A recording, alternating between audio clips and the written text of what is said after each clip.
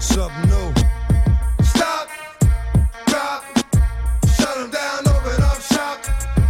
Oh, no, that's how Rough Riders roll. Hello, I'm Jensen Beeler, And I'm Quentin Wilson. and together we are the Two Enthusiasts podcast. This is a show where we celebrate not having real jobs. What do we think about that one? I have a real job though, man. Okay, Sorry. yeah. You celebrate not having a real job. I spent most of the day in my pajamas. I'm not gonna lie. It's Friday though. Yeah, sure. Quentin, before we get started, I want to make sure all of our listeners are checking us out on the facebook.com/Two Enthusiasts, and giving us a follow on Twitter @Two Enthusiasts. We don't have a lot of Twitter followers. It's kind of weird. We have a few Facebook followers. Do we tweet? Not really. Well then, duh. Okay, fair enough. Right? We're You got to give me command to do Twittering, twatting, because I don't. The only thing I do on Twitter is just link any Instagram photo.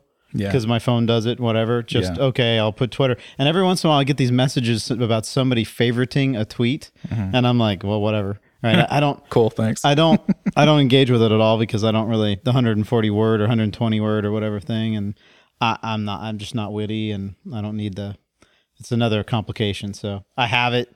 I did it when we started doing this, thinking perhaps at some point in time I'm gonna have to engage with it, but really, fuck it is kind of my view of that. Whereas Instagram is interesting, the photos. I'm still trying to figure out if it's worthwhile. And so I've been doing it for about 6 months, and I'm just not really sure if it's worth my time, other than it's a really good conduit to get pictures onto Facebook. So I just use it for that. So it's kind of happenstance. Well, I'm gonna Jean-Luc Picard you and be like, number one, make it so, give you the Twitter access, Okay. All right. and we'll get done. Maybe we should make an Instagram account too. So let's preemptively say follow us on Instagram @Two Enthusiasts. Hopefully it's not already taken. Yeah, right. That would suck. Yeah, I'll just go back and edit it, and it'll be like Fancy Feet 93. Fancy feet. Okay. I want to give a shout out to Ghost X41 on the iTunes Marketplace podcast reviewing station for giving us a review and asking me to embrace the kickstands up. No, I will not. No one should embrace the kickstand. I can't blame you. I'm putting my foot down. I'm putting my kickstand down and riding off to the sunset on that one. Mm-hmm. Just no bueno. So I still embrace it. I understand the hate, but I'm totally gonna. yeah. You've created something. It's like Frankenstein and his monster. Mm-hmm. So just when, like a year or two from now, when it's gone sideways on you, just this is the moment when. I don't know. I like to think if we're going to think about monsters, I think it's like the Cthulhu of monsters. It's a What's a Cthulhu? Cthulhu, the weird squid god thing that. Oh, the that's not the Rastafarian thing, is it? No, but it looks like it. Like you could totally mistake the squid god thing for a Pastafarian. I think right? I kind of know what you're talking about, but I don't. Like I definitely know you were referencing something I have seen. P. Yeah, Lovecraft. Have you never? No. Well, that's actually kind of surprising considering your quasi nerdy tendencies. You're gonna have to look it up. I guess there's some reading for you. Look into H.P. Lovecraft Okay. and Cthulhu for President. Because I, for one, embrace our squiddly overlords. yeah, exactly right. Let's stop talking about this and start talking about motorcycles. Okay. Because that's what this show is all about, and shirking your real job. Yes, shirking, Still working on that tagline. working and shirking, working on our shirking, jerking the gherkin, Oh, working and wow. shirking. Are you drinking Mountain Dew tonight? What are you doing? No, Just like, that's just I've water. got some sort of weird peach Oh, pear it's the- concoction that you haven't. I didn't grab the beer in time, so I'm It cleanses the palate. yeah. Yeah. The news. Quick one. I know we did a show on it, the EPA, trying to restrict the use of race parts on the track and emissions for vehicles that were meant for on-road but being used in off-road uses, or off-highway uses, I should say. So that finally got scuttled. The EPA has retracted the language it was trying to put forth, and basically, mostly thanks to SEMA. Is it so? The SEMA lobbied. Oh, they lobbied, and I think the AMA is trying to glom onto it too. So we'll give a little shout out to the AMA on that. But I think it was SEMA. Okay, because that's car, and it was probably mostly from the car side. Oh yeah, there's By a long shot. so much more money. Like SEMA as an organization probably has more money than the AMA, just because the car market is so much larger than the motorcycle market, and the aftermarket parts for it is so much larger. Sure. But I think for most motorcycle enthusiasts, that's probably good news. Yep. Brap we shall brap. The Brapon brother. We have to talk about Jorge Lorenzo going to Ducati. Mm-hmm. Obviously big news in the MotoGP paddock. I know the Paddock Pass guys have been talking about it, but we should probably spend some words on it. That was totally your phone. That's your pocket knife. That's your phone. There you go. Silencio, por favor, para Jorge. Let's talk about Jorge. That's pretty good Spanish. I don't have good. You don't know it's good Spanish because you don't know Spanish. I I could know- have just completely fucked that up. I know California Spanish. I know how to order food in Spanish. I wish I knew Spanish. I really do. I wish I was better at. I took French in school and then realized like that plan totally backfired. I think I just took it like with the hope that cute girls would be in the class. Yeah, and it didn't work Did out. not work out. Well, funny story. While we wait for you to finish whatever the fuck you're doing on your phone, one of the girls in my French class ended up being a porn star. So shout out to you, Jenny. Congrats. Jenny Jameson? No. I'm not even gonna say her name. Oh, dude. No, I'll tell you offline. Oh, why would the listeners want to know? No, it's just weird. I feel dirty now. Because like the weird thing is like she's not a mainstream porn star. I will say that like I would be like, that's the thing. Like if I said her name and someone on the other end of this like microphone was like, "Oh my God, I love her. She's hot." I'd be like, "Really? You've heard of her? That's interesting. Yeah. That's a commentary. Yeah. Don't ever shake my hand, sir." You're into some weird stuff. How do you make an octopus laugh? You give him 10 tickles.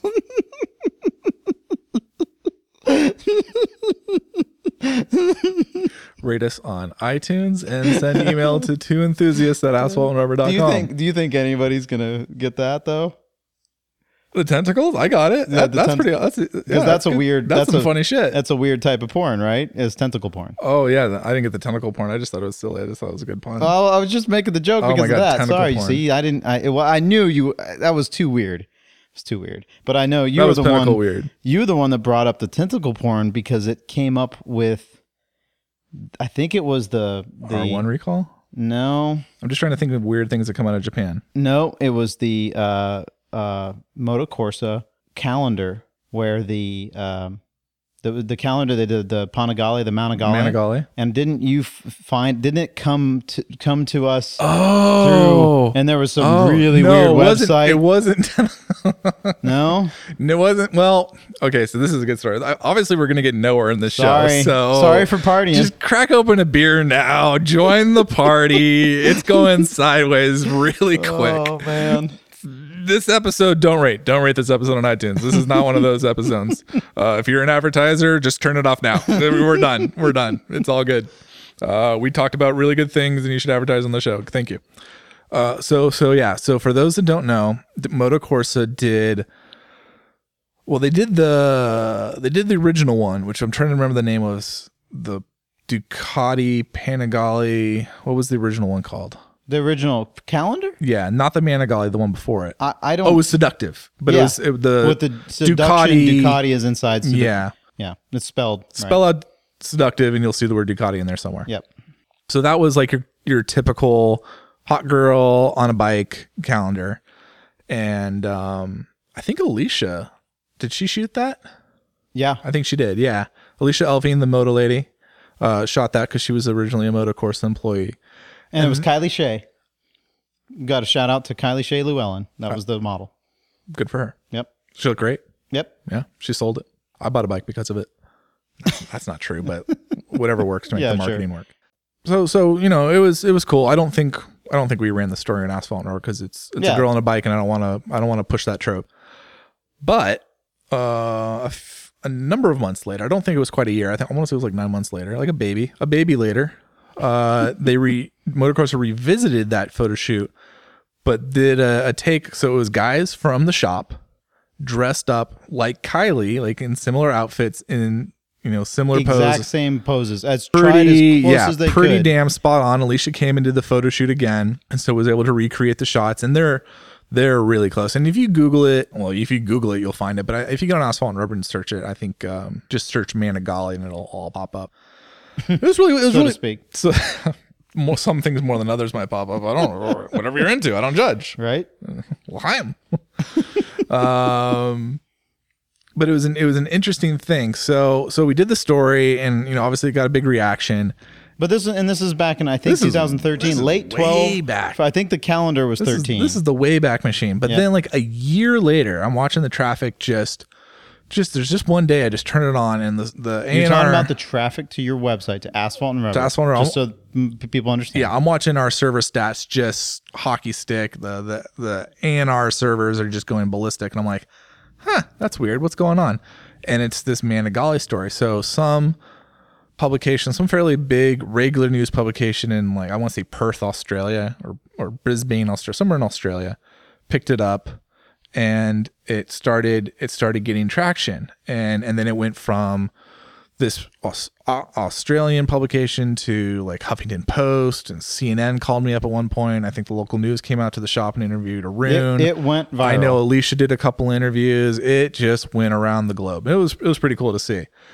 But I was like, that's really interesting. I wonder how that started. Like, really, like, how does someone come across this like a year later? Like, were they just stumbling across the A&R? So you dig into it a little bit more, and I find that this like how do I want to describe this? It was like there was like a pro-feminism group, or a feminist group. Pro-feminist, come on, Johnson, use your words. It's a feminist group on Facebook. At one point was sharing it, and I'm like, okay, well, that's interesting. So I find that, and then I go like and dig a little bit farther, and it's like this BDSM group on Facebook had shared it, and I'm like, well, that's interesting. So someone in the BDSM group is also a member of this feminist group. Mm-hmm. I'm just like, all right, so you got some like dominatrix feminists. That's interesting. It's an interesting aggression. So I'm like, okay, well, how the BDSM guys find it? And I did a little bit more searching, a little bit more digging, and it turns out there's like this message forum. I don't even know if I think it was in Japanese, but it's basically these people that trade in Japanese animation porn had come across the Manigali photos, and it was like, like the off-topic forum for this form of Japanese cartoon porn. And it was like, oh, hey, check out this crazy photo shoot. Isn't this so wicked? These guys dressed like girls doing this thing, and I like this guy in the red heels. He looks good. Yeah. And you're like, wow, what an evolution through. So we went from like Japanese anime porn to BDSM Facebookers to like helicopter mom feminists to Australia, HuffPo, CNN, Asphalt and Rubber. That you found the zero patient. It was like it was like epidemic. Like we need to find the source to kill it, right? Oh man, that's a weird thing. But the takeaway on this is I have at least one Asphalt and Rubber reader who is super into like Japanese anime tentacle porn.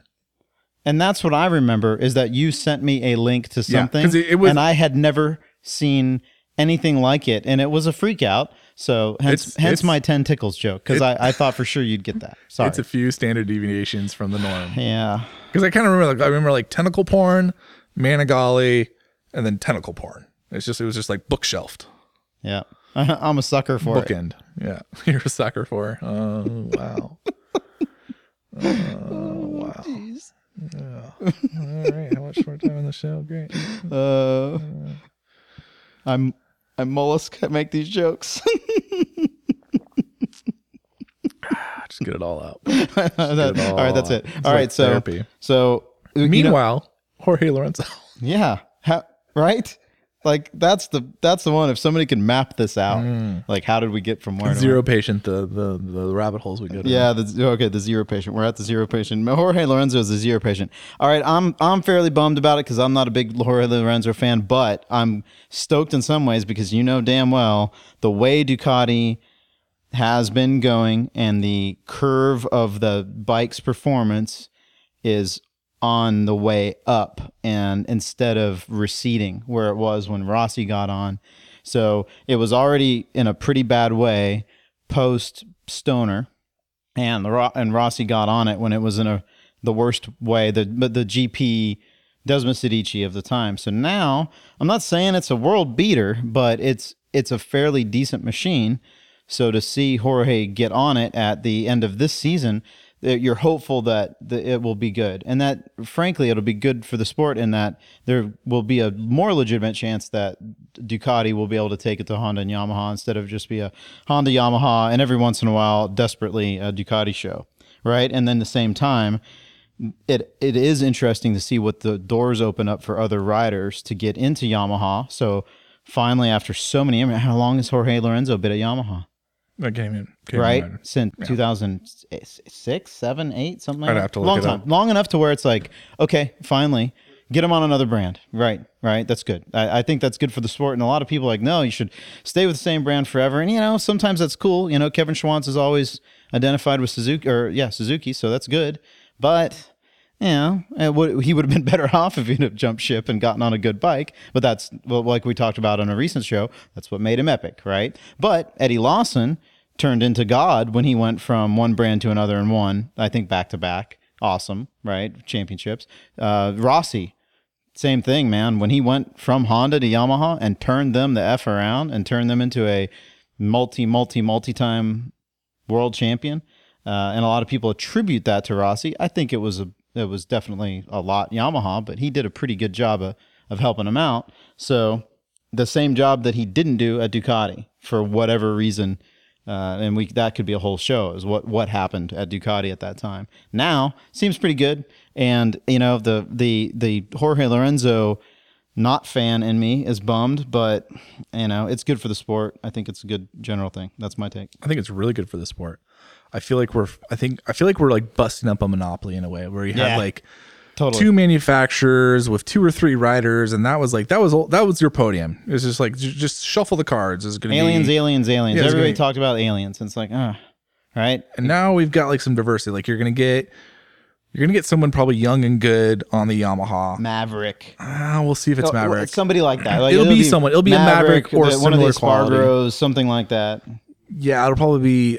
I think either Maverick or Alex Rins, and I think each growing day is probably more Alex Rins, but it could be just as easy. Like we could see a Danny Pedrosa, or we could see like there is like there's going to be a major shakeup in the roster, and that would be rad. And that's great because like I want to see some people on different bikes. I'm tired of seeing the same old people at the front, the same bikes at the front. I want to see a more competitive grid and watching the Suzuki get better.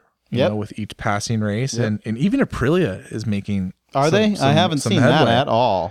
They're making progress. I mean, it's not like Suzuki where it's like, a Suzuki podium, that happened.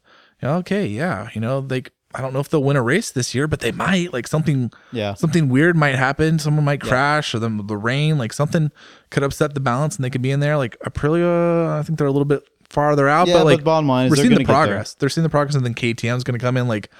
I'm so stoked for the 2017 season because you're going to have, I'm doing the math in my head, 5 manufacturers and like 3 legitimate manufacturers fighting for the win, maybe 4 Suzuki. I mean, like that's the thing. I sit there. I just said 5. I think there's actually 6. Doesn't matter. There's going to be a lot. More than just the Honda, show. Honda, Yamaha, Ducati, Honda, Right. Yamaha, Honda, Right. Ducati, right? That's what it is. It needs to be all of them in it, mixed, and that's a good thing. It's only going to increase the sports presence, and we're watching almost a renaissance of MotoGP right now. Like each race is seeing not record levels, but we're seeing growth over the years before. In fact, some races are seeing record levels. I want to say the COTA race, the Austin race, was the largest attendance it's ever had. But most of that's attributed to the fact that there's no other USGP this year, and That there helps. has been for the past That helps decade. for sure. I'm not gonna front, but at the same time, like it's positive. You're seeing positive growth at every racetrack last year. Yeah, sure. Every racetrack last year. I want to say, don't quote me on it, but it's damn near close to it. Double-digit growth at every racetrack last year. Like that's substantial. Sure. And if it's not double-digit at every track, it is like 16 out of 18, 17 out of 18. Yep. So it's damn near it. So it bodes really well, and I think hopefully that'll get people excited about motorcycle racing in as a whole. Like maybe we'll see World Superbike numbers and go up. Maybe we'll see Moto America get more fans and spectators and viewership. Like everyone's on BN right now, which I think is smart and helpful. So there's one place to go for motorcycle racing in the USA if you're an American race fan. Abroad, I'm not quite sure what the UK TV package looks like, if it's on BT or not, or Sky or Eurosport or what. But it's interesting. It's interesting to watch it. What do you think motivations are? Yeah, I mean, there's been a lot of conjecture. I wanted to hear your opinion. Motivations on for Jorge. For Ducati, I think it's when we agree, it's a no-brainer. Ducati, it was a have to. It was a have to because it's one of those things where, like, I think they feel that they have the package, or they have the package close enough now where like you're refining the machine to tailor a specific rider. Like it's 95% there. The next 5% is getting it to what the rider needs. That's a huge that's a huge part, right? But that's development. But that's where they're at, and they must feel confident in their ability, one, to have that package where it is now, and two, their ability to get it where it needs to go, to be able to, because the money being talked about is like $15 million a year ish to Lorenzo. There's been a couple reports of varying degrees, and the number is between 10 and 20 million, and it's probably closer to 15 a year.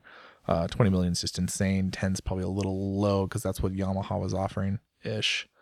So I think for Jorge, one, it's the money.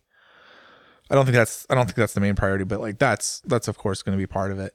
I think for him, it's I had a colleague at Austin. We were sitting around waiting for Rossi's press debrief, and we were just commenting that the post race press conference, how relaxed the riders were there. And this is after the pre-events conference, and this is after the post-qualifying press conference. And we're like, interesting. Who's the rider that's missing from this group? And of course, it's Valentino Rossi, because you can call it mind games if you want. I think that's kind of bullshit, to be honest. But there is an element of he is either deliberately or indirectly causing chaos around him.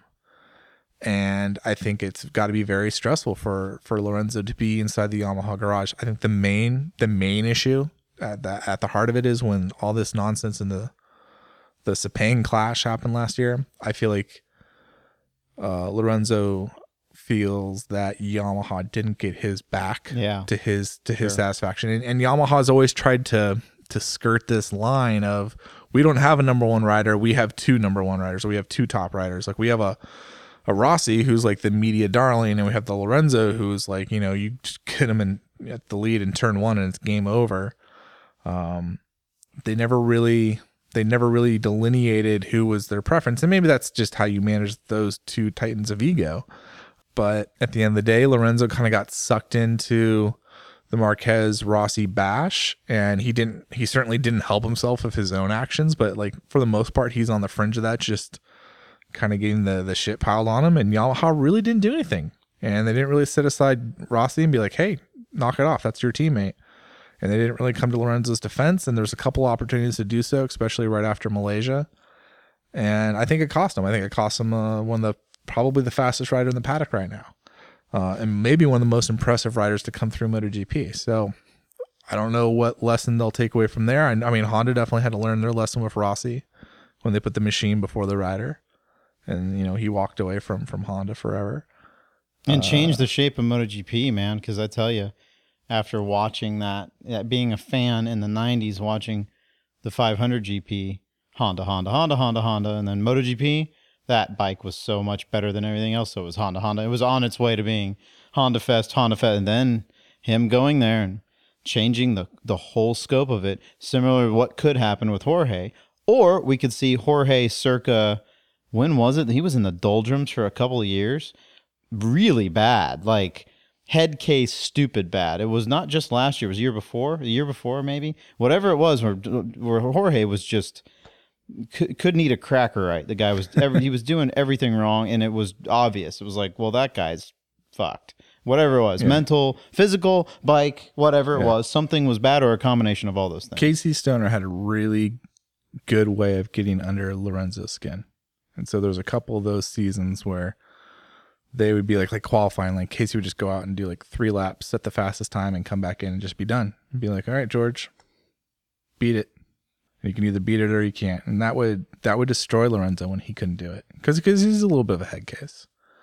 So that's my worry, is that he won't be able to do the things that he has figured out so well to do in the past couple years with the Yamaha, and that he'll get on the bike and get off in whatever way, because I think he's very finicky. He's not a robust character, right? I think he's extremely finicky. I would say he's more Biaggi-like, and like when the bike isn't 100%, Yeah.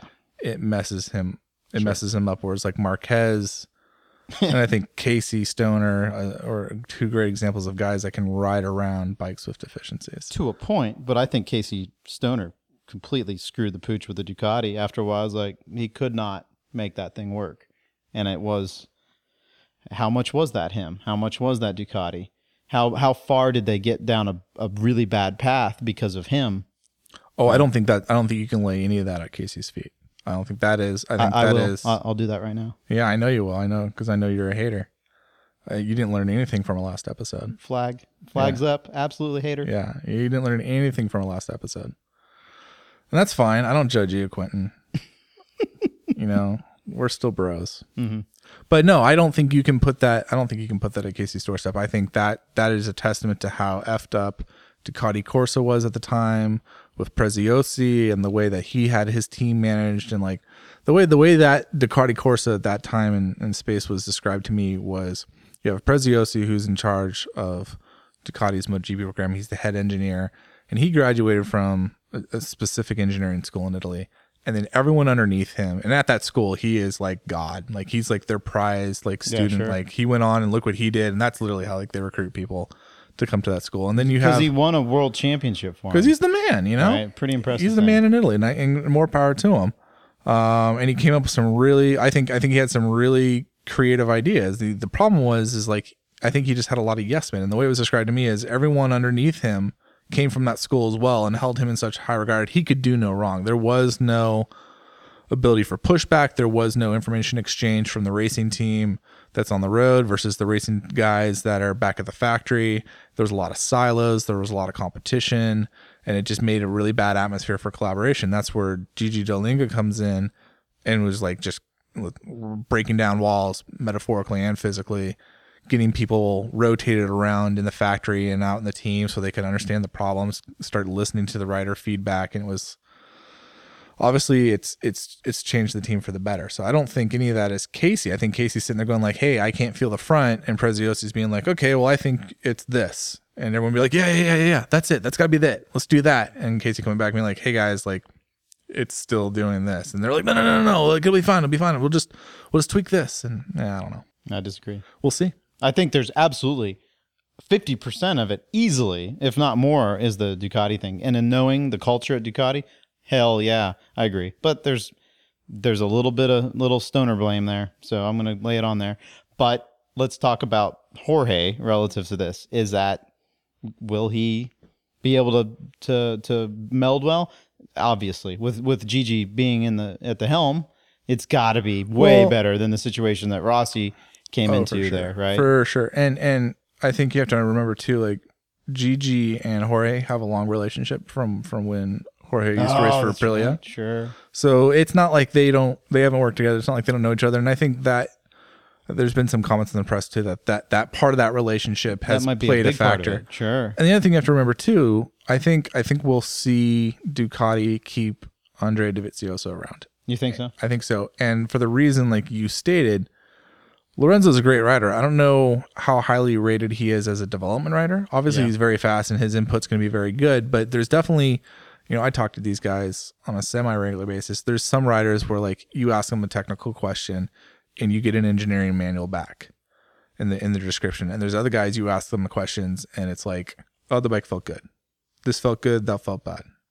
Andrea Dovizioso is an engineering manual guy. He's one of those guys I think fundamentally understands the vehicle dynamics that go into a motorcycle, that can tell you like no, this is a suspension problem versus this is a chassis problem, or this is a tire issue versus this is an electronics issue, or this is, you know, sure. well, Which is a what needs to be huge deal. done, which is a huge thing. And I think there's a lot of value there. And I think that's probably the argument on why he would stay at Ducati Corsa over Andrea Iannone, who Iannone is like the wild card. Like maybe we could win a race with him, or maybe we could win a championship if things go right. Well, maybe if he just matured a little bit more and was more consistent, like he has a lot of raw talent.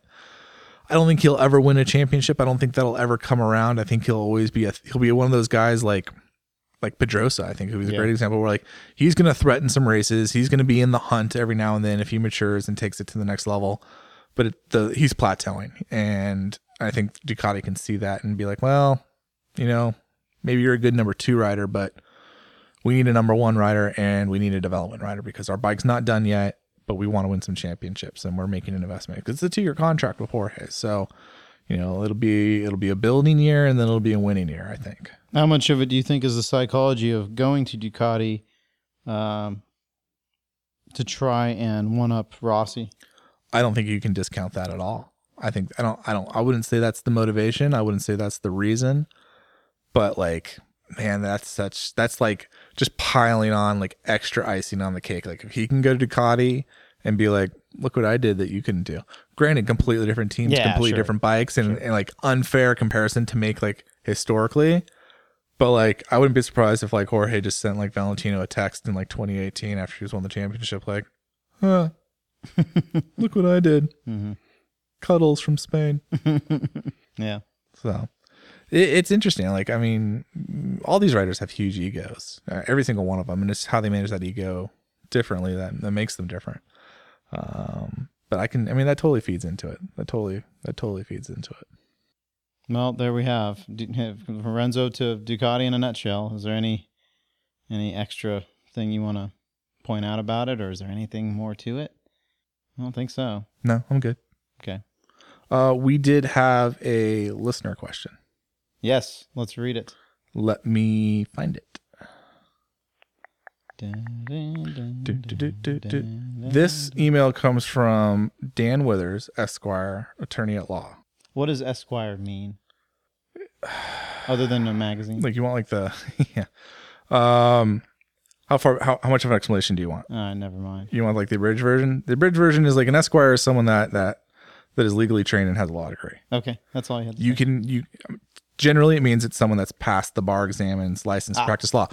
But like I would say it's very much a Venn diagram. You can be an Esquire and not be an attorney at law. Or I should say you can be an Esquire and not have the bar exam. You can't be an attorney at law without the bar exam. But they pretty much used interchangeably. Like when you get down to like colloquial, vernacular, speech, they're one and the same. Okay.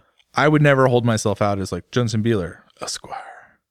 Because it just, it sounds like I'm just like a prick. Pretentious. Yeah. Just a pretentious prick. And 2, it's just kind of misleading and like, I don't know, I blog for a living. Come on. Yeah. It's just, nah. Right. Nah. If But I totally get mail from my alma mater, Jensen Beeler Esquire. And I'm like, oh, you guys are looking for money. That one's going in the trash. Okay. So you got this email from Esquire. From our listener, Dan Withers, who's written us before, by the way. Has he? Yeah. Okay. So I'm just going to read it. Guys, your show is fantastic for several reasons, not the least of which is this is just we don't need blowjob. Quentin, a question for you, sir. Oh, I love how he writes that. Everyone says my beloved Aprilia RF has a sweet frame. Name dropper. It's also frequently said that the Suzuki MotoGP bike has, quote, the sweetest frame in the paddock, unquote. But what really makes a sweet frame sweet? Isn't suspension 90% of handling? Question mark. If the torquing and flexing of the bike, along with pure lateral movement on the track, is the exclusive dominion of the frame as opposed to suspension, then how precisely is frame style A so much different than frame style B? Kickstands, fuck it, Dan. I appreciate that. Yeah. Thanks, Dan. Yeah. Thanks for wasting 3 years of your life in law school, too. Welcome to the club, buddy. Well, I think I don't know why that would be just directed at me. I mean, you have enough knowledge of what goes on, the travails of MotoGP bikes to have a quasi understanding of chassis dynamics, right? But I'll say from this is not a black or white. There's not an easy, quick, simple answer. That's why the question's being asked, right? I bet there are a dozen people in this world that could definitively tell you the differences and why they're better. And I think everyone else is just puppeting or parroting what they would say or what they think they would say. Yeah. Like, I think this is one of those like dark art mysteries. Like, you need to really know your shit. And you're probably making like high six figures because of it, sitting in a factory somewhere, making some magic happen. And everyone else is just like an amateur to your professional. Right. And the person that could define this has done a lot of finite element analysis, and there are like Cray supercomputers and or whatever the equivalent new that have done that analysis on hundreds of chassis, right? It's so complex, but we'll just take current technology, most aluminum frames, right? That's what we've been dealing with since the 80s. Aluminum if I had extrusions welded to cast pieces that hold an engine. And most of them are not stressed members. That frame functions without the engine in place, and the engine doesn't have much say in what happens with the frame. Right? When you say that, you mean you're talking about all motorcycles, not like just sport bikes. Yeah, I'm just saying. I'm saying let's call it sport bikes. Yeah. Okay. So from the 80s on, that was about when Honda started using, Yamaha started using the Delta box. The big change was when the twin spar aluminum frame. Twin spar around the outside of the engines, and most of them, let's face it, were inline 4-cylinder Japanese bikes, right? That was it. Ducati was still doing chromoly tube frames up until 3 years ago, right? So Ducati kept on with a tube frame, KTM tube frame, even to this day, a lot of tube frames. Yep. KTM cites their understanding of steel trellis frames as one of their core competencies. Yeah, and Ducati did for a long time as well, whatever. Honda, Yamaha, Suzuki, Kawasaki. Suzuki was the last of the manufacturers to adopt the perimeter frame in the mid 90s. They actually they went from the oil air cooled engines to the water cooled, and still had we call it a cradle frame, where the frame goes underneath and above.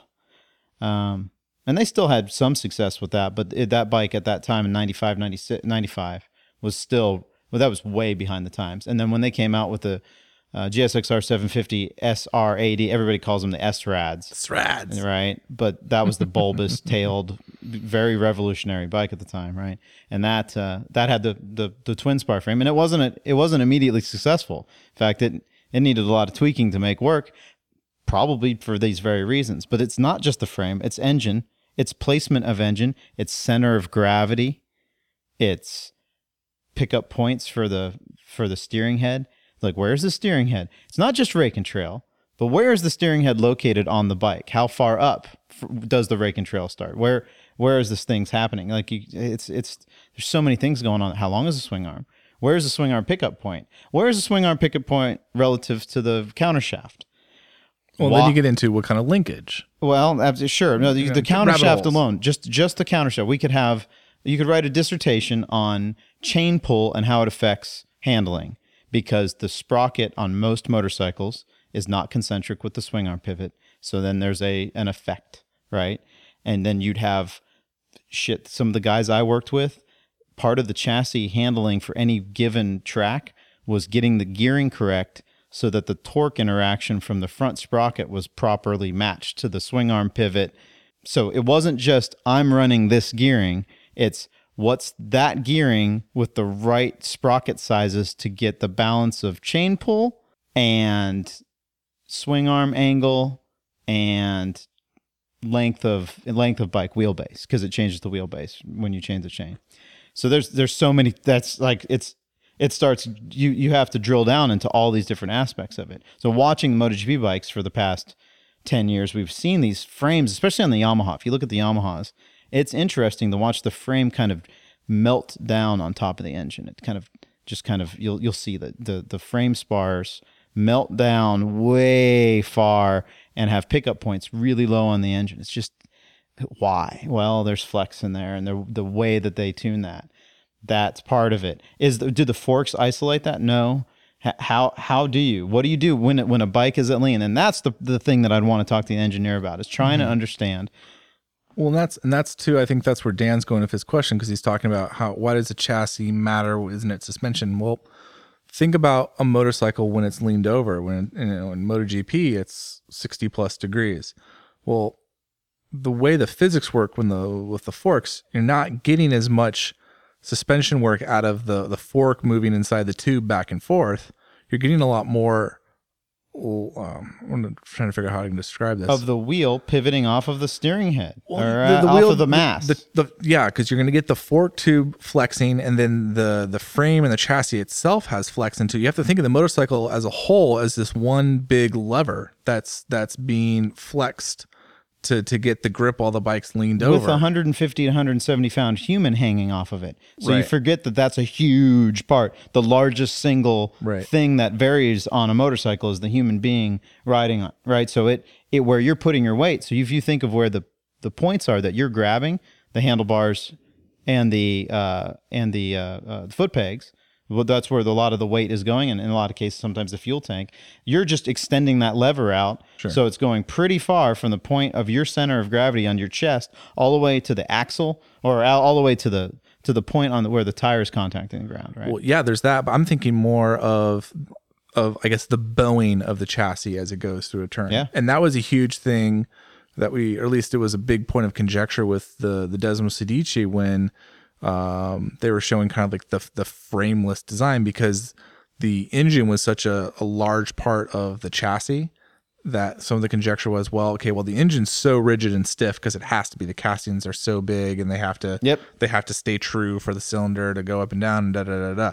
So in the reality was you had this tiny lever at the front, which was the airbox headstock kind of contraption where the forks would come to, and you had this tiny lever in the back that was the swing arm. And you basically took away like almost 50% of the bike being a lever, and it was too stiff, it was too rigid. That was the conjecture, at least, and that's what they were talking about with Ducati's chassis design. The same issue was kind of true with the carbon fiber frame, where maybe they're saying it was too stiff or not stiff enough. I mean, carbon fiber is an interesting material to work with for a chassis, just because it's not a material that lends itself to flexing. It's very good at being rigid, and metal's very good at flexing and at retaining springing. Right? Thank you. If it flexes and yields and it doesn't, right, that's bad. But if you can go back to shape, which is something that chromoly steel does exceptionally well, titanium does exceptionally well, right? Well, and that was just, if I can finish my point real quick.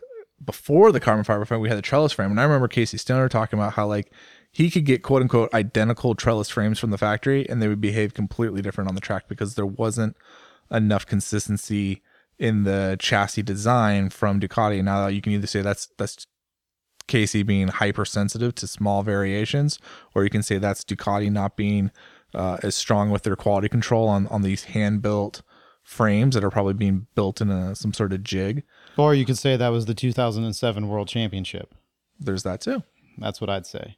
So that was where you see a failure start. Not failure, but that's where it's Cardiga went off the track. Say, all right, here's carbon fiber time, 800cc carbon fiber time, right? Yeah. And that, the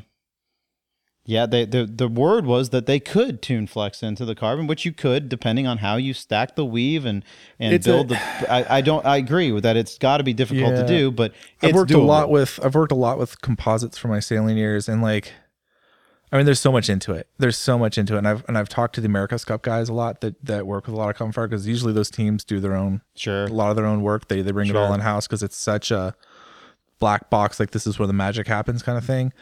And like, all I can say is it is such a different core competency to go from being really good at making steel trellis frames to being really good at making carbon fiber frames. Like, it's night and day. It's such a night and day. And you can sit there and do all the finite element analysis you want, but like, you get that weave, you're doing overlapping layers of carbon fiber. You get that weave 10 degrees off, 5 degrees, 3 degrees off. Like, you are drastically changing the dynamics that are at play with that component when it's finally laid up and dried and ready to go. And it's just, man, this is what Formula One teams just spend millions of dollars on. Billions. That aerodynamics. From I think the first carbon fiber chassis for a Formula One car was 79 or 80. A lot of people don't realize that. Same with on the motorcycle side. Do yourselves a favor. Google NR500, Honda NR500 carbon, and you'll see the first carbon frame. It will freak you out because it's not a good use of carbon fiber, as we know now. Carbon fiber is best used in large, wide swaths, right? Big, laid out. That's where the structure can be utilized the best, and it's easiest to manufacture. These wheels that have spokes and lots of compound curves and whatnot, very bad deal. Yeah, I would say yes in the general sense, but like we've gotten well, I don't know who I'm including in that conversation. No, but carbon fiber we've gotten. I got my weave on, girl. I'm too white for that. Yep. Not gonna work. But I would say like the technology has progressed in such an interesting way of carbon fiber. Like before, like we literally were laying up sheets of carbon fiber pre-prag, cooking it in a not an oven, but an autoclave. An autoclave, thank you. Yeah. I don't know why I couldn't figure that word out. I'm running out of dew. I got to load up. But we've evolved from that. And now, like, Lexus has this great thing with the LFA. They were showing how they do the carbon fiber chassis for that, and it's literally, I don't even know how to describe this thing. It's a giant machine that takes each singular strand of the carbon fiber strands. That's spools. They're on spools. Yep. And they just kind of come together, and it weaves it as it goes into the shape necessary. You got to just Google carbon fiber LFA, Lexus LFA. I will have to look at that. That would be interesting. It is fascinating, and it's interesting to watch them. They're basically laying carbon fiber in 3D. It is super sophisticated, and this technology is progressing on a regular basis. And there's carbon fiber, and then there's carbon composites, and carbon. And that's and carbon. In the bicycle realm. You'll see a lot of bikes that they don't look like carbon fiber. Like they don't have that the normal weave pattern. Right. They just have that carbon like graphite look. Right. And that I have never actually watched that stuff get made. Probably have to see a TV show because it's ubiquitous now. Yeah. Right. Thousands of bicycle frames are made that way. But what you're talking about is like same thing that John Britton was doing this in like the late 80s. This was one of the things that made his bikes, his wheels, his frames so amazing, was that he was doing this at a very much more rudimentary level. But yeah. But he was doing it. Because he was kind of before kind of people were laying it into molds and doing things like that. He was doing it by hand, which there's no way, like, that's like the Diet Coke version because you're going to have so much more resin and waste, and like it's not going to be as light as it could be, but it's at that time obviously revolutionary and very much on the cutting edge of design. So it's just interesting to watch it evolve, and I'd be very interested with what Ducati knows now and what we know now in carbon fiber. And there's obviously like they have access to Audi, which is a large enough company that's playing around with the very razor's edge version of this. I wonder what they could build now if they wanted to build a carbon fiber chassis. I think they could do it a lot better, but that being said, they've got their working system. They're using a perimeter style frame, aluminum, and they have aluminum and people. And it's one of those things. Like I think it comes back to racing teams being so conservative, and you go back to it. There are so many guys out there now that know how to make a good aluminum perimeter twin spar frame. That like that's not going to be the weak link in the bike. Like if your bike's not going fast, it's not because of my frame. It's something else, and it may not be like the best. And it may not be like the competitive advantage you're looking for because everyone else has it, but it's not the problem. And that's where race teams go to. Like I feel like race teams are always looking for reasons for not to blame why they lost. It's like, okay, well, we know it's not the frame. Well, we know it's not the tires. Well, we know it's not the engine. So it's got to be the rider. Or hey, we've got Jorge Lorenzo on this bike. If it's not winning, it's not because of him. It's because of the bike. So we got to figure out what it is. Well, this goes to interestingly, back to our conversation we were having about Jorge and Rossi and frames, and it's strangely similar. So I had got to meet the guy that was the chief chassis designer guy at Ducati, just from my Ducati connections, right? And he had moved on to a different part of Ducati, and I got to have lunch, brunch, breakfast with him one time, and got to do my normal question Wilson routine with him because I asked way too many questions. Question Wilson. So I drilled into him a little bit, and he was remarkably forthright, probably because I was a Ducati employee. Yeah, in the club, yeah. Discussing this thing. So we brought up the Rossi, the going from carbon to aluminum and how it got there. And he laid the blame squarely on the politics of Rossi.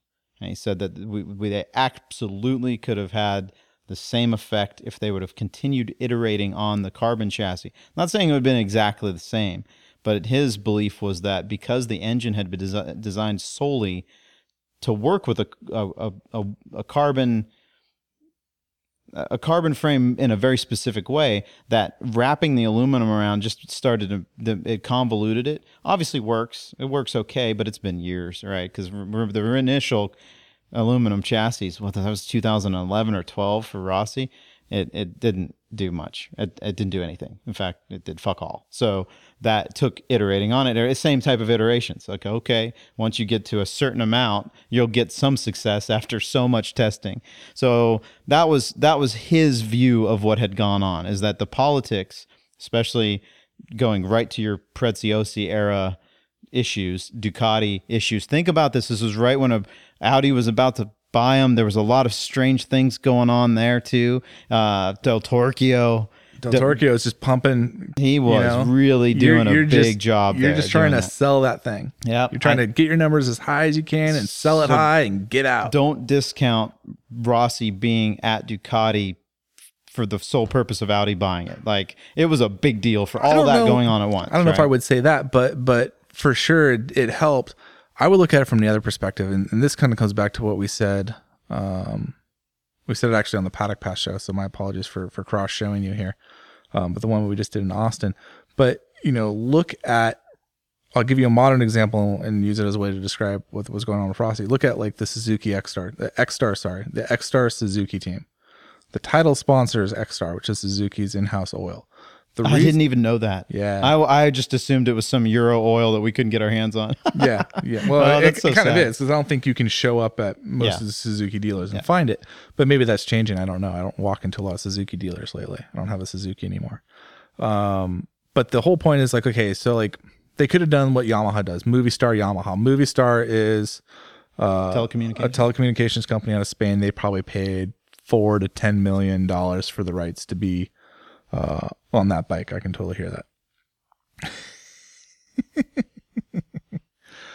They paid $4 to $10 million to have the rights to be on the side of the Yamaha racing team. They're also like a special Dorna partner. If you actually watch any press conference on the Dorna live feed, the first question always goes to the Movistar girl. Sure. She sits right next to Nick Harris, and it's like, and is there any questions from the floor? Oh, one right next to me. How interesting that is. Yeah. Okay, well, that's fine. That's politics. But so that's $4-10 million, and that's let's say I don't think that's politics. That was business. That's business. Yes, you're right. Well, I think in Spain, business and politics are intertwined. Zinger. Yeah. Europe. Oh, silly bastards. Sorry. I totally just fucked you up there. I really. Yeah, I'm trying to think where it was. What was it talking about? Okay, so that's roughly that deal's worth roughly 10 to 25% of Yamaha's budget. It's paying some of the bills, but not a lot. Look at Suzuki, what they're doing with X-Star, and that's something that's much larger. So they're saying, hey, I'm going to forego the $5 million or whatever our title sponsorship is worth. Instead, we're going to use our MotoGP team as a way to market this oil that you've never heard of and I've never heard of, and that will be in every Suzuki dealership around the world, and we can use this as a marketing program for that, and that fits into our larger marketing scheme for sport bikes and selling Gixxers, and that goes into a larger thing of selling Suzuki as a brand for motorcycles, which goes into a larger thing of selling Suzuki as a Japanese corporation that makes a bunch of other things outside of the motorcycle industry that's way cool, and cars, and I mean, you get into like what Kawasaki, Honda, Yamaha, and Suzuki make outside of motorcycles, and you realize that like their power sports business is a drop in the bucket. Oh, and you're just talking about Kawasaki. Kawasaki. I mean, that's not even, has nothing. Motorcycles is like not even nothing, right? And then Kawasaki Heavy Industries makes ships, right? They make the crankshaft for the ships. So they literally make the stuff, and in a lot of ways, their motorcycle divisions is where they go to brag. And that's why Suzuki is Halo products. Right? That's why the Suzuki 8-hour is such a big deal, because it's like Kawasaki bragging in front of Yamaha or Honda and being like, look how much better we are at you on the racetrack. That means we build ships better than you. That like $8 billion oil tanker we just made is better than your $10 billion oil tanker because our MotoGP team is kicking your ass. So I just say that, and like for Suzuki, that's how they approach their team. And I think for Ducati and the Rossi era, like there was so much going into that. It wasn't just about like, okay, we're going to pay $15 million to have Rossi in our team and maybe he's going to win us a championship and all that. It was about selling more Ducatis and selling gear and getting the, I'm going to use a stupid business word, synergy between the Rossi brand and the Ducati brand. And like, look how much press that generated. I can remember the day that deal went down. I mean, I honest to God, I think asphalt and rubber's like pivot point, like our like the point where like we hit critical mass was when we published one of the first stories about Rossi going to Ducati. I got very lucky in getting a great source on that, someone that was inside the deal and knew it. And you just watched our traffic double overnight. We went from just some tiny blog to our play. Like that's the definitive point. If I had to go back in time and say like, when did asphalt and rubber become like legitimate in the motorcycle industry? That was it right there when we hit that story. And like, and you look at, I think you made up a great point with like Del Torquio and Audi. Like, Rossi going to Ducati for MotoGP was just one piece in a much larger puzzle, and you have to look at it in that way. And that's how some of this is. And I think Lorenzo's like that in a way too. Like this is, Ducati trying to get its racing cred back. And it's like, what we're going to do? We're going to get us our top rider. We're going to go out and buy the best rider in the paddock, and we're going to throw everything we have at this. And I think Domenicali being from the racing department and being such a track-minded, racing-minded sort of guy, like this is how we're going to, I wasn't going to say win back the Ducati brand, but we're going to run the Ducati flag up the flagpole real high this time. And this is a way for us to legitimize all the crazy shit that we're selling out there. Ducati has an adventure bike now. They have 2 cruisers. They've got a scrambler. There's a whole mess of bikes that aren't Ducati sport bikes as you would think of them 20, 30 years ago. Yeah. Maybe even 10 years ago. Nope. The brand has evolved a lot in the last decade.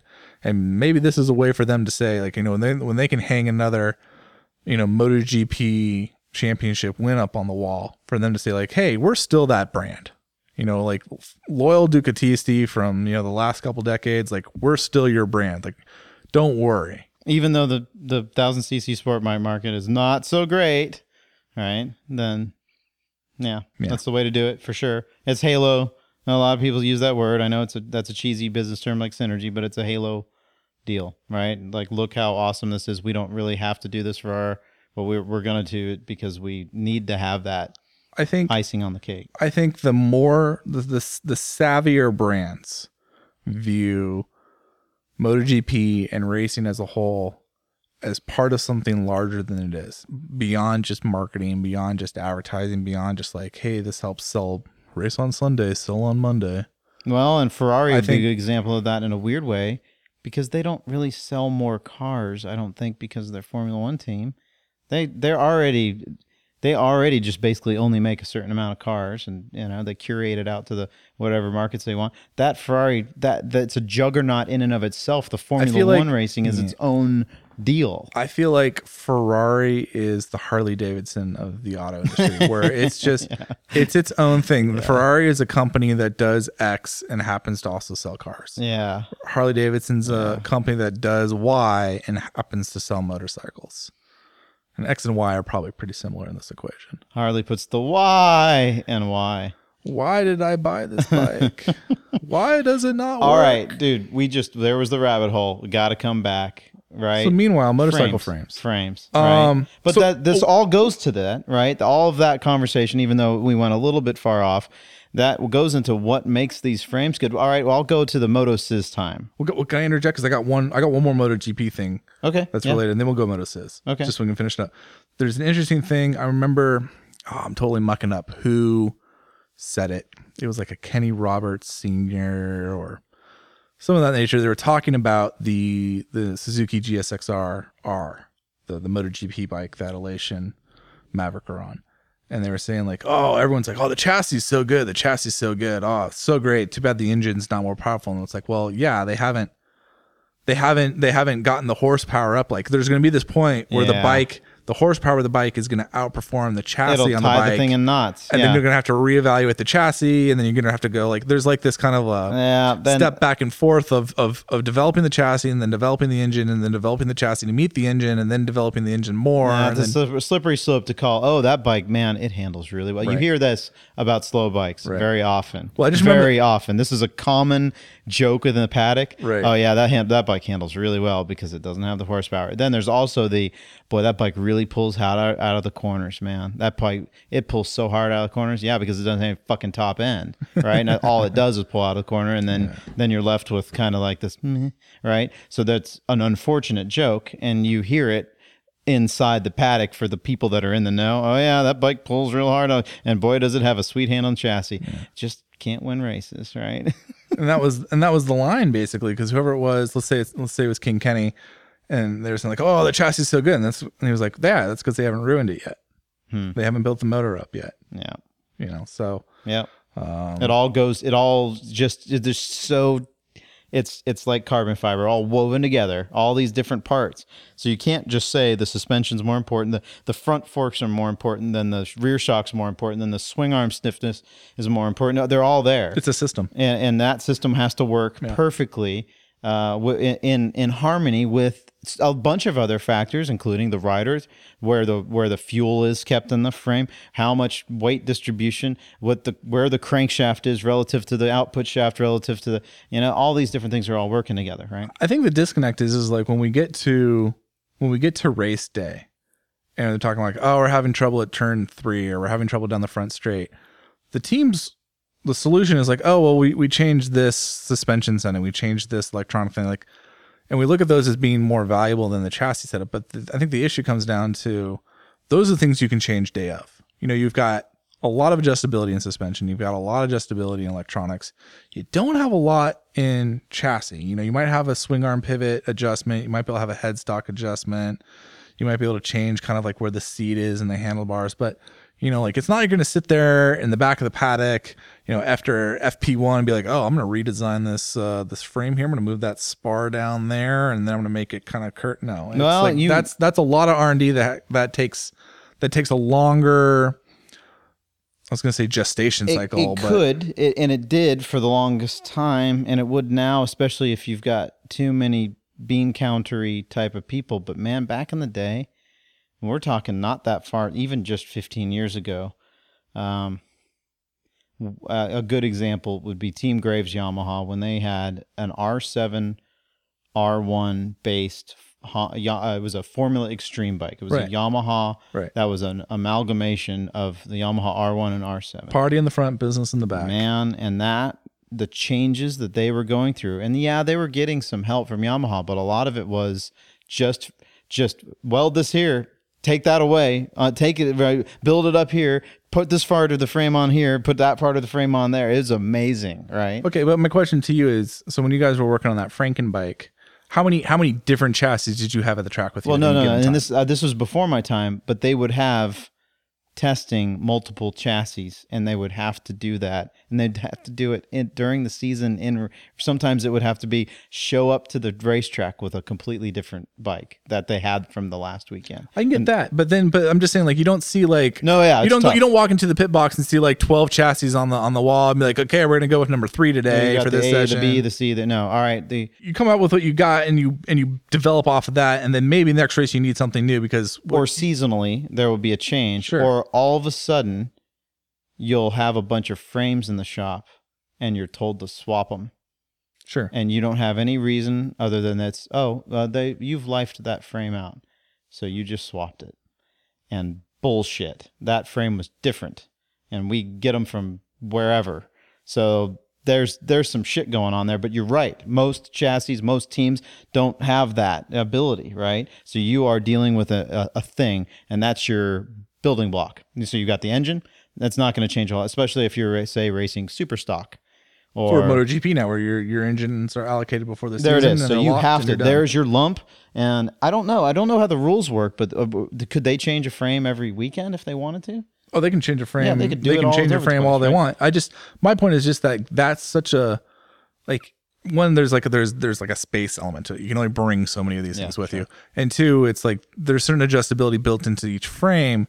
And, you might get like Ducati had this problem. Like, they were making their frames with all sorts of adjustment because they were still looking for that sweet spot. But, you have to have that frame that's capable of that. And then two, you kind of get to like, let's say like you're trying to make the bike longer. Eventually you're going to run out of space, play in your swing arm or play in your headstock or whatever. Like, okay, we've made this bike as long as we can with this frame. We just need a new frame. And it's not like you're going to be in the back of the pit box, like welding up a new one. Like that's something that has to come from the factory and be developed. And it's a whole thing. Whereas like day of the race, it's like, hey, I'm having a little head shake coming in here. Like, well, it's okay. Well, I can do a couple clicks on the suspension. We'll do a little, I'll type on my keyboard and do something on the electronics. Like that's the stuff we can deal with that's right in front of us today. And then maybe tomorrow we can have, or next week we can have that new swing arm you need, or that new headstock you need, or that new frame you need, or whatever it is. Yeah, I would say that's true. But they can do more than you think. And I think they do more than you think a lot. Necessity is the mother of all inventions. I saw it happening with very stock type of racing in the United States. I saw it very clearly. If a factory wants, if you're selling, I don't know, 10,000 R6s a year and 8,000 R1s a year or 20,000 GSXRs a year, you're gonna pay real close attention to how you're marketing, and your biggest marketing thing is how you're doing on the racetrack. Say when the economy was good and racing was healthy in the U.S., huge deal. So I can just imagine what it's like on the MotoGP scale, right? But you're not saying that like teams were cheating? Nope, no cheating. All right. Never. All racing is legit. Absolutely. Sure. But that was the cool thing about like the Formula Extreme level, where they could just screw around with all kinds of stuff. It had to be a certain CC size, and it had to have two wheels, right? And I love that type of racing. The Formula USA, early 90s, where it was two-stroke 500s lining up against methanol burning GSXR 1100s. That's amazing to me. We've talked about it on the podcast before, I'm pretty sure. That type of racing is awesome. And that just lends itself to all kinds of weirdo chassis. Somebody was bringing up recently, though, and back to the chassis thing, that how sad it was that there are no innovations in chassis design. It's all, telescopic forks going to a frame and an engine that has a swing arm at the back, and that's that. And they thought that Moto 2 was going to allow for more weirdo chassis stuff. That was the hope. And it didn't even come close. No. It was just right to a very specific style of frame, engine, fork relationship. And the only people that have tried, there's been a couple. There was a Japanese company that did, and Brough Superior, my old friend Paul Taylor, tried with a monocoque carbon bike. And again, that's Virus tried with a hub center steering. Yep. Love that bike. Great stuff, man. But again, right? Yes, the simplest solution to the problem is most likely the one that's Occam's razor, and that's what telescopic front ends are. Well, yeah, I had a great conversation. I have the audio somewhere. It's buried in way too long for the show. But I had a great conversation with Mark Taylor from FTR Moto, and this was right at the start of the Moto 2 championship. So it was right around. That's a company that was making aluminum frames for Ducati. Yeah. They made that aluminum perimeter frame for Ducati, and I don't think that was something that was supposed to be publicized. And it's not widely known. They were one of the first chassis builders for Moto 2, and I remember talking to Mark about the conservative nature of racing teams, because it was right at this time when we were saying like, hey, why aren't we seeing more crazy designs? And there was still 5 or 6 fairly major chassis manufacturers in the series, and now we look at it and basically everyone's on a Calyx. If you're not on a Calyx frame right now in Moto 2, you're probably in the back of the grid. So Suter is out. Really? Speed Up is not good. No, everyone's on a Calyx, and it's one of those things where it's like, hey guys, why are we losing? Well, the team in first and the team in second are on a Calyx, and we're in third and we're on a different brand.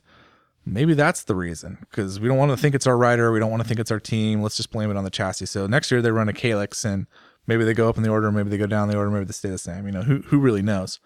But he was telling me an anecdote on this intake design, because if you remember the FTR bikes, they had just it was a circle. It was just a circle for the intake, and it was kind of ugly. Yep.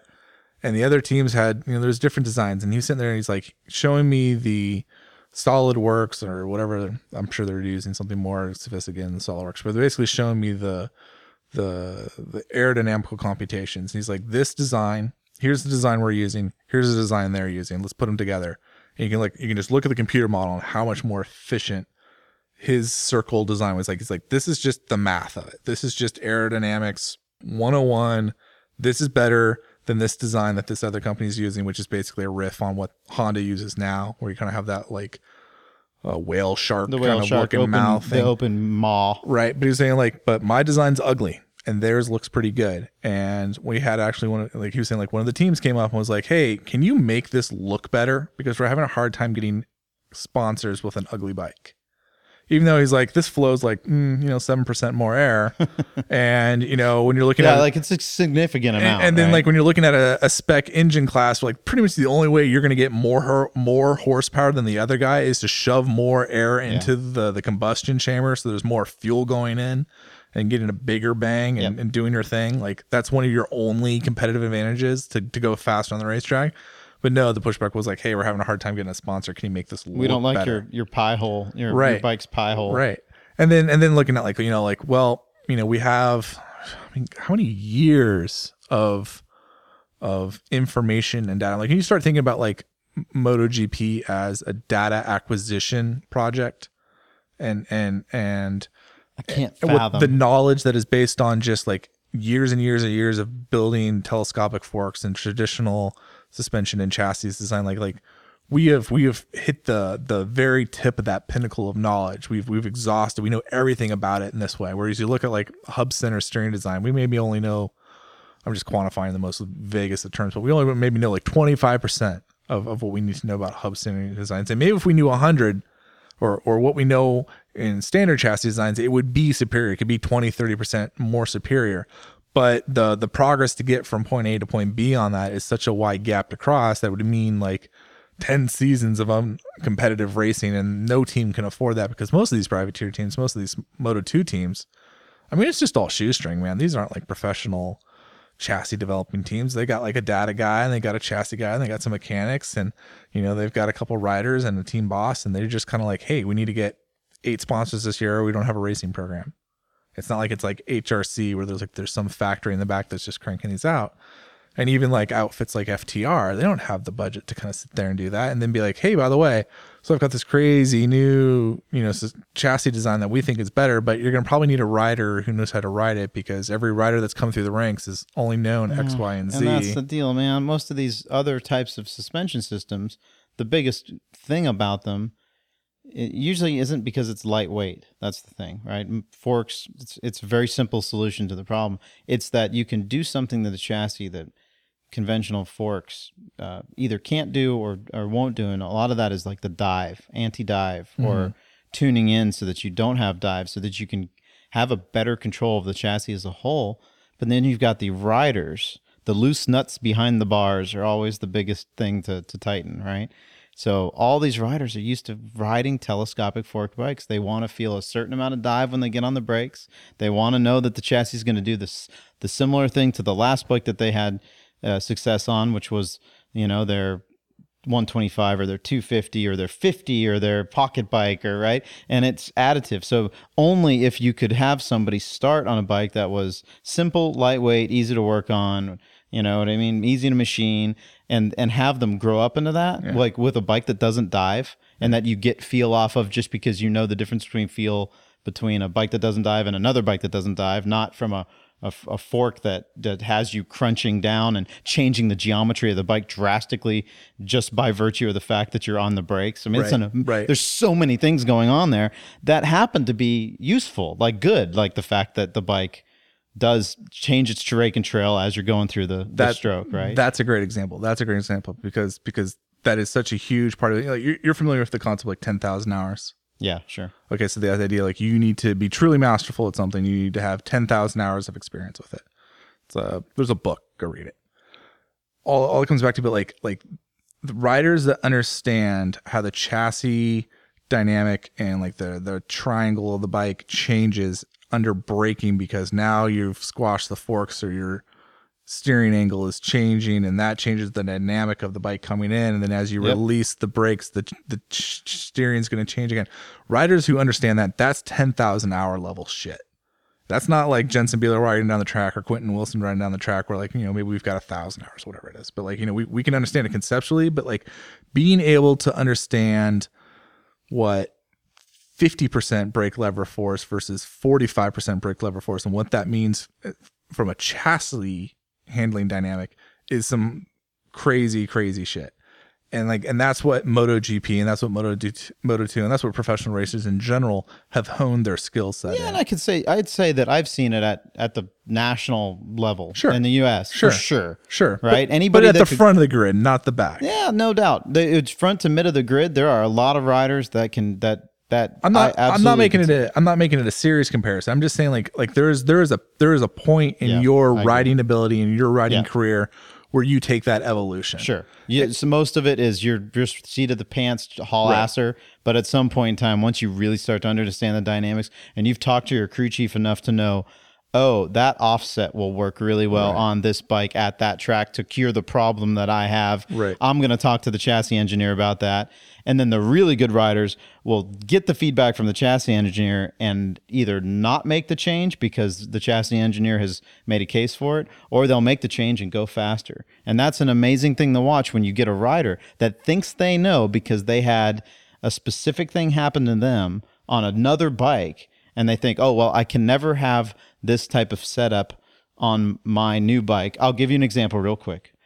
Eric Bostrom had been very successful on a Kawasaki Superbike, right? Very successful on this very long and toothed bike. And there was a certain type of rear suspension setup. And I have to kind of take a guess at it, but I'm pretty sure this was the deal, is that you have this is probably going too far, but it's either high level of spring preload or high level of spring rate.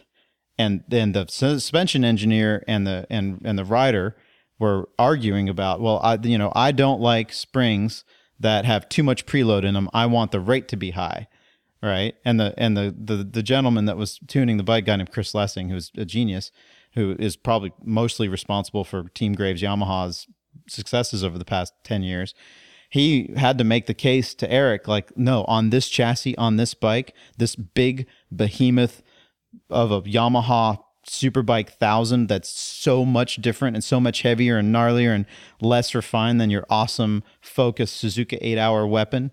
It doesn't work on that. We need to try a lot of spring preload on this bike at this time and watch that happen, and then watch his lap times go, and then watch him come in and relent and say, yep, I'm sorry I tried to lead you down that path, but this works on this bike. And that was a really cool thing to watch, because then you have this guy with the 10,000 hours and the preconceived notion, almost too much data, too much in his head, and he's not letting the team work. But he had to know, he had to have the confidence in the team, right? And that was the break point. And after that, it was Fat City for Chris, because then Chris could make any change that he needed to, and then Eric Bostrom would constantly go faster because it was a symbiotic relationship. I think that proves my point, because absolutely where I was going with it was just this idea of, like, you know, we as riders as a whole, and MotoGP riders in general, or you know, AMA, Moto America national riders and Moto2 national riders, you know, or Moto2 world riders. You know, they've all taken their 10,000 hours or whatever you want to call it into this one direction. And Eric, he took that one direction down the Kawasaki, you know, and he probably knew that Kawasaki inside out, upside down, backward on Tuesdays. But when he went to the Yamaha, he didn't have that 10,000 hours anymore. He had like 9,000 hours or 8,000 hours. I mean, you know, whatever you want to say, there was a lesser understanding, and you had to build it back up to get to that same level of proficiency that you have with the Kawasaki. Look at that at a larger scale, where riders with standard twin spar aluminum frames with telescopic forks and monoshock rears, and how much experience that they've built into that narrow style of building a motorcycle, and then be like, okay, we're going to change everything about it. You just went from being a rider of 10,000 hours to a rider with like 0 hours, or a rider with 100 hours. And to build that back up is going to be a huge process. And that's the problem. That's the problem with Moto2, is no one has any of that base. No one has any hours. So you can't bring in a new chassis and expect it to work unless it's the most intuitive thing in a hand, and it works just, or I shouldn't say it works, but it feels and gives feedback back to the rider, just like the telescopic forks and standard chassis version does. Unless it does it that way, the rider's going to be lost and they're going to be fumbling their way through it and they're going to be behind the curve. And instead of refining something from 98% ready to 99% ready to 100% ready, you're trying to refine something from like 30% ready to 40% ready to 50% ready. And it's just not a competition at that point. And that's probably the fundamental problem of the whole shebang of Moto2.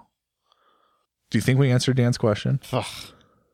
I don't think we even, I think we got 0.005%. So we definitely delved into it in an interesting way, but I don't feel very confident that I don't know. It's a thing. I have to re-listen to all this stuff because it's like, what did we just talk about? It's such a whirling dervish. Books and books and books and books have been written on the subject, and I still feel like you could read all of them and still not even be close to anything close to be an expert. It's just like proficient. A super bike. I'm going to tell you, this is an analog for this. You get like an R6 that you can't modify, that you're racing in a series where you have to run stock. That is a lot easier setup than a super bike that has all the adjustments and you can get lost so easily. Swing arm, pivots, triple clamps, offsets. Yeah, all these you can get so far away. Oh man. Right? Oh man. I have my buddy Rick Becker. He's totally listening to this show right now. He's probably driving his stupid ass car to work in his little 9-to-5 job, hating life. And he bought this Aprilia RSV4. And I remember like the first thing, he's like, first thing we're going to do is going to change the swing arm pivot. And I'm like, first of all, Rick, you might not be as good of a racer as Colin Edwards, but I guarantee you change that swing arm pivot, you're not going to notice the difference. He'll tell you he could. But there's just no way. A lot of the people that are in it, they see that it's square. It's like a little rectangle. Yeah. Instead of the pivot just being a circle, and they see, ooh, that's adjustable. I saw that one time on a race bike. I bet that works, right? Well, it's just that idea of like I remember looking at that RS4, and the RS4 is obviously an amazing machine, and I rant and rave about it every time we talk about it. But it was like the one reason, like if I got that, I remember when I was on the Panigale R, the 1199R at Coda, and they were playing around with the swing arm pivot. I was like, you know what? That's cool that you have that. If I was an owner, or I guarantee you everyone that ever does it, like they might change it, but it's going to be a set it and forget it kind of thing. Where it's just like, yeah, I bet you can have all the adjustability in the world, but you know what I'm not going to do while I'm at the track? Fiddle around with that. I might change my suspension settings. I might do my sag. Maybe. A lot of people are freaked out by just the little knobs on the suspension. You know, but like I might. But I'm not going to sit there and tear apart my bike in the middle of the paddock in between sessions looking for that extra time, because at the end of the day, I'm out there to have fun. And I guarantee you the bike in its stock form from the factory is going to be more machine. Like if I can't get my lap time like down by another second, it's not because my swing arm's too high or my swing arm's too forward or too low or whatever. It's just because I'm that slow. And that's the slippery slope of the human of the ego. And I'll say, Rick, you are that slow. You are. You know it. Wow. Be honest with yourself. Have I met this guy? Was this one of your friends that came up here? No, but he's friends with them. Okay. Yeah. I figured so. It sounds like that era. He's a good guy. He's laughing. I guarantee you he's laughing right now, but he knows. He knows because he knows. He's a Santa Barbara Skippy. They're Skippies. He's a Skippy. He's like, what is the highway that goes up to Solvang? They're up there changing the swing arm pivots. 154, 156. Yeah. Dude, yeah. Next time, just go to Tempesquit Canyon or whatever that is and change your swing arm pivot and then come back down and see how it tests. But he's not allowed to ride on the street anymore. Oh, his wife put a kibosh on. All right, Willow Springs. Go to Streets and then Big Willow. And I think he's a Button Willow guy. Oh. That tells you everything you need to know. Putting the Button Willow. Yeah. All right. We need to stop this. This thing is like rabbit hole central. I think this is the marathon. Yeah. It's good though. I liked it. This was one of a very enjoyable conversation. I like this one. I guess because it's all techie and it's because you talk the whole time. That's just what you like. Yeah, whatever. I love when I look at the show and I get it on the audio software and it's just like this huge line of you talking and it's just like little blips of me. Sorry. I don't know what to tell you. It's all right. I like it. You're a talker. I do know what to tell you. Kickstands up. Oh, hey. Why don't you go outside and play hide and go fuck yourself? It's good talk, Quentin. See you out there. Right, later.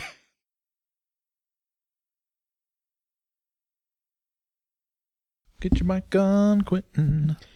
Mic is on in front of my face. Sitting in front of your face. Is it close enough to my face? If you could do it a little bit closer, that'd be great. Okay, close to the face. Oh, yeah. Oh, you're in the butter zone now. There we go. Butter? Oh, yeah, baby.